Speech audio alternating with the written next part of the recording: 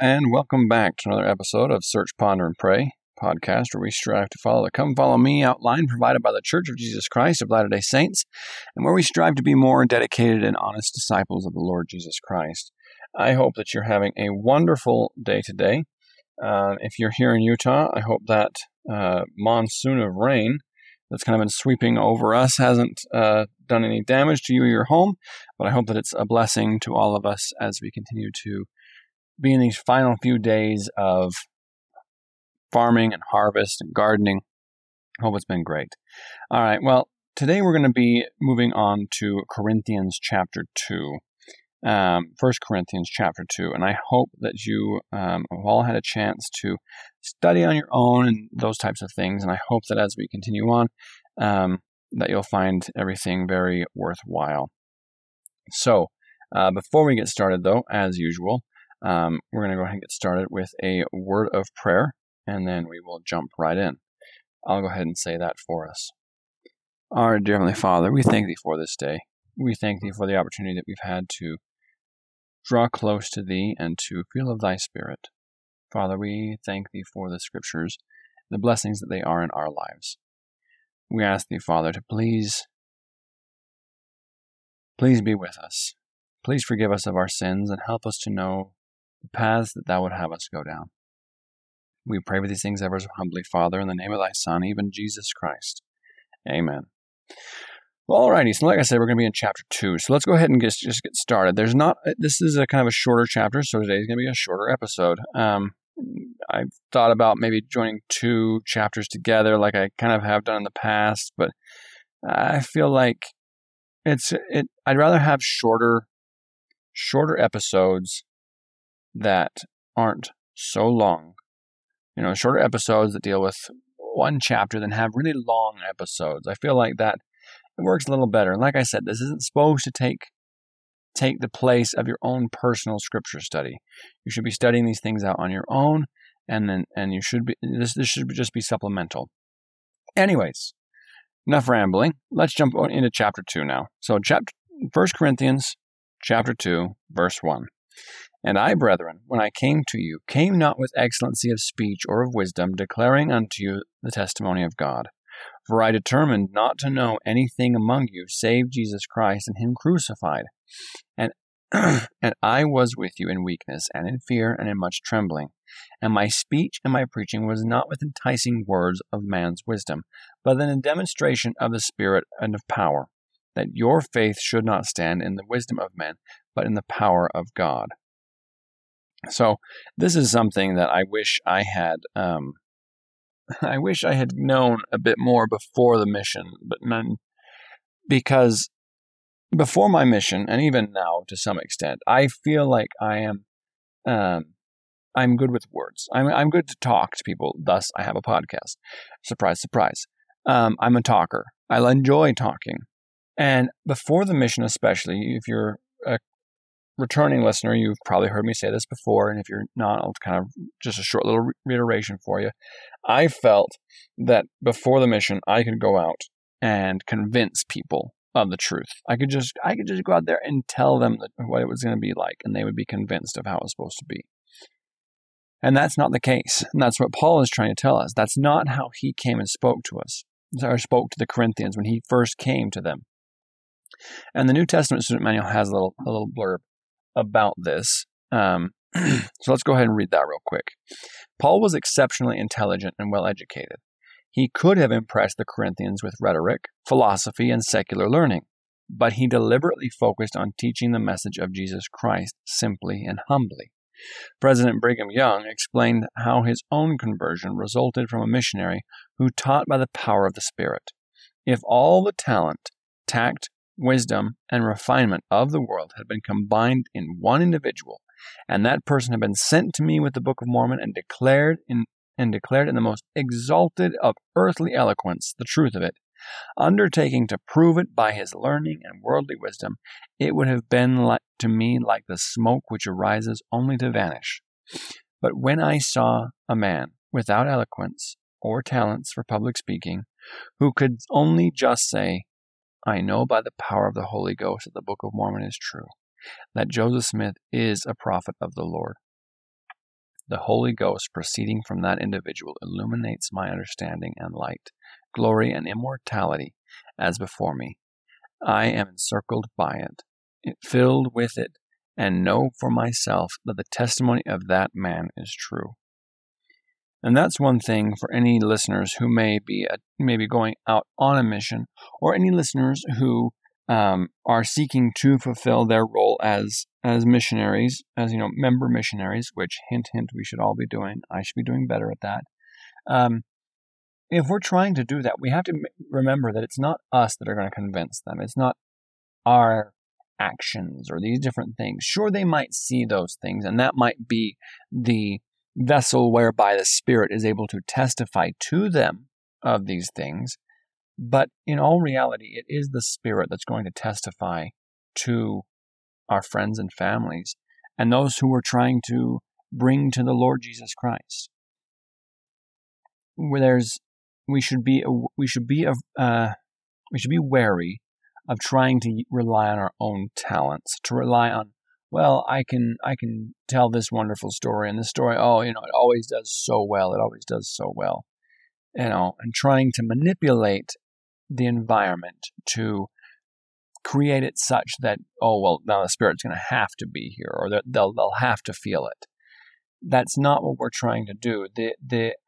I believe that is the definition of priestcraft, where we set ourselves before the actual gospel of Jesus Christ, or the teaching and the preaching of the gospel, where we set ourselves up as the focal point. If we become what people are attached to, rather than, the Lord Jesus Christ is what's important, then we soon begin to see that our missionary efforts may not have the success that we're hoping for. We may find that the people that we're teaching and trying to talk to may find, you said this, and I found something else that said this. Whereas if we had just said, you need to learn for yourself, you have to receive that information for yourself, that often changes, and it allows for a deeper and stronger testimony. Let's jump back in verse 6. Howbeit we speak wisdom among them that are perfect, yet not the wisdom of this world, nor the princes of this world that come to naught. But we speak the wisdom of God in a mystery, even the hidden wisdom which God ordained before the world unto our glory. So that's something that I find very interesting about the gospel. If we click on the word wisdom, it takes us to Colossians 2:3, where it says, in whom are hid all the treasures of wisdom and knowledge. That it does seem that, we always hear about the mysteries of God, the mysteries of godliness, these unknowable secrets. And have you ever had a moment where you'll be reading along in the scriptures, and you'll read a passage that you've read before. You've read it several times perhaps. And you read it, and all of a sudden something just clicks. And you think to yourself, the answer's right there. It's been right there the whole time. Maybe you haven't had that. And if you haven't, don't feel bad by any means. That just means you have a lot more of those experiences coming your way, probably. Or you experience these revelatory experiences in a different way. But if you have had these experiences, that is something that is when the mysteries of God are made manifest to you by the hand of God. Sometimes they happen as we're out walking around and just pondering to ourselves. Or I feel personally, for me personally, I see a lot of these creative, these mysteries, and I find answers to them, or I find connections to God through the creative works of others, be that in a novel or a painting or a movie or a song. Sometimes I'll hear a melody, or I'll hear a phrase in a poem or something like that will trigger something inside my mind, and I'll think back to different scriptures, and all of a sudden things start to fall into place for me. But as we draw near to God, He speaks in whatever language we speak to reveal His mysteries unto us. So as he said, we don't speak as the world speaks. Howbeit we speak, in verse 6, howbeit we speak wisdom among them that are perfect, yet not the wisdom of this world, nor of the princes of this world that come to naught. But we speak the wisdom of God in a mystery, even the hidden wisdom which God ordained before the world unto our glory. Verse 8, which none of the princes of this world knew, for they had known it. For had they known it, they would not have crucified the Lord of glory. But as it is written, eye hath not seen, nor ear heard, neither have entered into the heart of man the things which God hath prepared for them that love him. If we click on eye hath not seen, it takes us to Doctrine and Covenants, section 76 and 10, where it says, for by my Spirit will I enlighten them, and by my power will I make known unto them the secrets of my will, yea, even those things which eye has not seen, nor ear heard, nor yet entered into the heart of man. And so that is something that I think we might be missing out on in some sense, is that if we don't ever truly delve into the gospel wholeheartedly and truly seeking the Lord, we may not ever know what blessings the Lord has prepared for us. Those things slowly become manifest as we draw nearer to him. In verse 10, but God hath revealed them unto us by his Spirit, for the Spirit searcheth all things, yea, the deep things of God. For what man knoweth the things of a man, save the spirit of a man which is in him? Even so the things of God knoweth no man, but the Spirit of God. Now we have received not the spirit of the world, but the Spirit which is of God, that we might know the things that are freely given to us of God, which things also we speak, not in the words which man's wisdom teacheth, but which the Holy Ghost teacheth, comparing spiritual things with spiritual. But the natural man receiveth not the things of the Spirit of God, for they are foolishness unto him, neither can he know them, because they are spiritually discerned. But he that is spiritual judgeth all things, yet he himself is judged of no man. For who hath known the mind of the Lord, that he may instruct him? But we have the mind of Christ. Let's jump over to the New Testament Student Manual. It has a little bit more there for us about things of God are spiritually discerned. That's something that is very important. Let's jump into that and see what it has to say. It says that Paul reminded his readers that a worldly-minded person cannot comprehend spiritual truth because the things of the Spirit of God must be spiritually discerned. Spiritual knowledge can only be obtained through the means that God has prepared. Elder Paul V. Johnson of the 70 taught, quote, in the scientific world, the scientific method is used to learn truth and advance knowledge. It has been extremely helpful over the years and has yielded tremendous amounts of scientific knowledge and continues to push back the curtain of ignorance about our physical world. Learning spiritual things, however, requires a different approach than learning scientific things.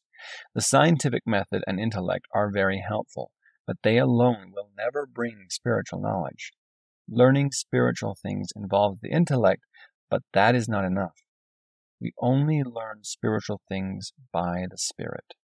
Answers to spiritual questions are given to individuals who don't harden their hearts, who ask in faith, believing they will receive, and who diligently keep the commandments. Even when we follow this pattern, we don't control the timing of getting answers. Sometimes our answers come quickly, and sometimes we must place questions on the shelf for a time and rely on our faith that has developed from the answers we do know. That comes from a Seminaries and Institute of Religion satellite broadcast in 2012, the talk titled A Pattern for Learning Spiritual Things, which I personally am going to go look at later today. Sounds interesting. That is something, that is one talent that I think if we can really achieve, there are several talents or attributes, that if we could obtain them swiftly, they should be sought in all haste, in my opinion. One would be the the talent of learning spiritual things, the talent to communicate with God, that is something that if we could obtain that ability to not just pray, but really communicate with God, that would change a lot of our life, I think. The second would be the ability, the habit of repenting, of true repentance, of being able to sift out those sins that are rooted deep within ourselves and being able to free ourselves from them. And then finally, I think as well, the ability to learn spiritual things, which is a combination of patience and humility and diligence. To be able to study things out, to ponder them, to be willing to admit that we don't know the answers, and to wait patiently on the Lord for those answers. It's a talent that takes time, and it's a talent that's easily lost if we don't maintain it, if we don't keep it up. Going on further, President Dallin H. Oaks of the First Presidency taught, quote, "The Lord's prescribed methods of acquiring sacred knowledge are very different from the methods used by those who acquire learning exclusively by study. For example, a frequent technique of scholarship is debate or adversarial discussion, a method which I have had considerable personal experience. But the Lord has instructed us in ancient and modern scriptures that we should not contend over the points of his doctrine." Those times when he explains that can be found in 3 Nephi 11, 28 through 30. Let's take a look at those real quick. So in 3 Nephi 11, 28, 30, it says, "And according as I have commanded you, thus shall ye baptize, and there shall be no disputations among you, as there have hitherto been, neither shall there be disputations among you concerning the points of my doctrine, as there have hitherto been. For verily, verily, I say unto you, he that hath the spirit of contention is not of me, but is of the devil, who is the father of contention, and he stirreth up the hearts of men to contend with anger one with another. Behold, this is not my doctrine, to stir up the hearts of men to anger one against another, but this is my doctrine, that things should be done, that such things should be done away."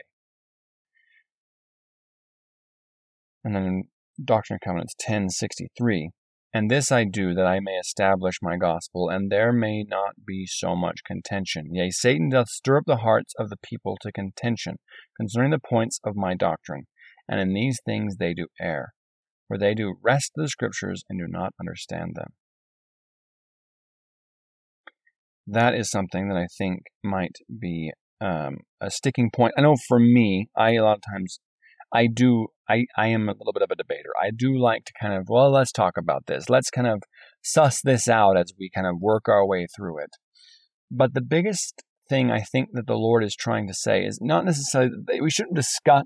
He's not saying we shouldn't discuss the gospel. He's not saying, well, it's obviously plain. I've laid it there in the scriptures. There should be no discussion. If you have any points, if you have any opinions on things, they should not be, and they're not in line with each other. Well, then don't discuss it. You simply deal with it yourselves. I don't think that's the case, personally. I think what the Lord is trying to tell us is that we shouldn't be seeking to be the person who is right as we're discussing something. We may think we're right, sure, but we should be going into a discussion of the gospel open-hearted, open-minded, and willing to adhere to whatever the truth may be. The truth will win, brothers and sisters. That is something we need not be afraid of. The truth will win. The truth does not need us to fight for it. What the truth needs is for us to be true to the truth. If we will do that, we will come out all right. The truth does not need to be fought for. The truth is the truth. And there may be people who try and say otherwise, but it will eventually become blatantly clear to all what is amiss. But before I go too much further, let's finish off what President Oaks is saying. when he says, gospel truths and testimony are received from the Holy Ghost through reverent personal study and quiet contemplation. And that comes from his April conference talk in 1982. I can't read. In April 1989, April 1989, talk entitled Alternate Voices.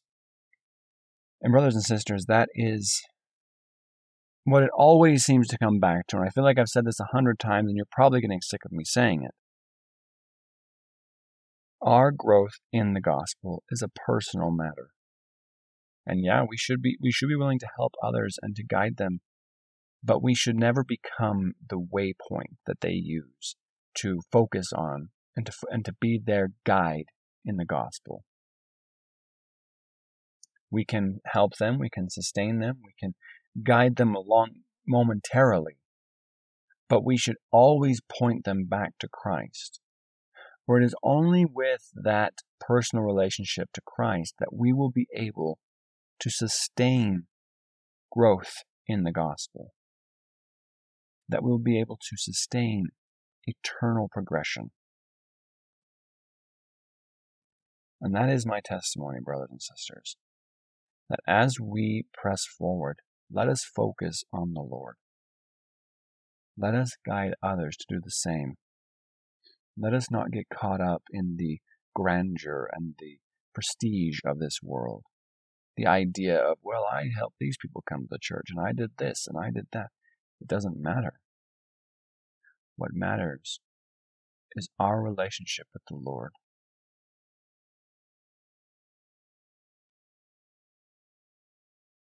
When we kneel down at night, or when we say our prayers, can we say that we have done what the Lord himself would have done for whomever we may have come in contact with that day, be they non-member of the church, or be they a member of the church? Maybe it's our spouse. Did we treat them as the Savior would have wanted? Did we provide what the Savior would have wanted? Did we live in such a way that we drew closer to him in that day? And if not, are we willing to repent and try again the next day? That is the pleading cry of the Lord.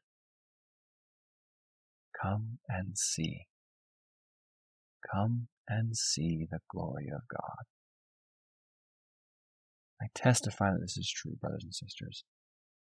I pray that we will have the strength to endure on our personal journeys back to the Lord, and that one day we will see each other in the presence of the Lord. And I say these things in the name of Jesus Christ. Amen.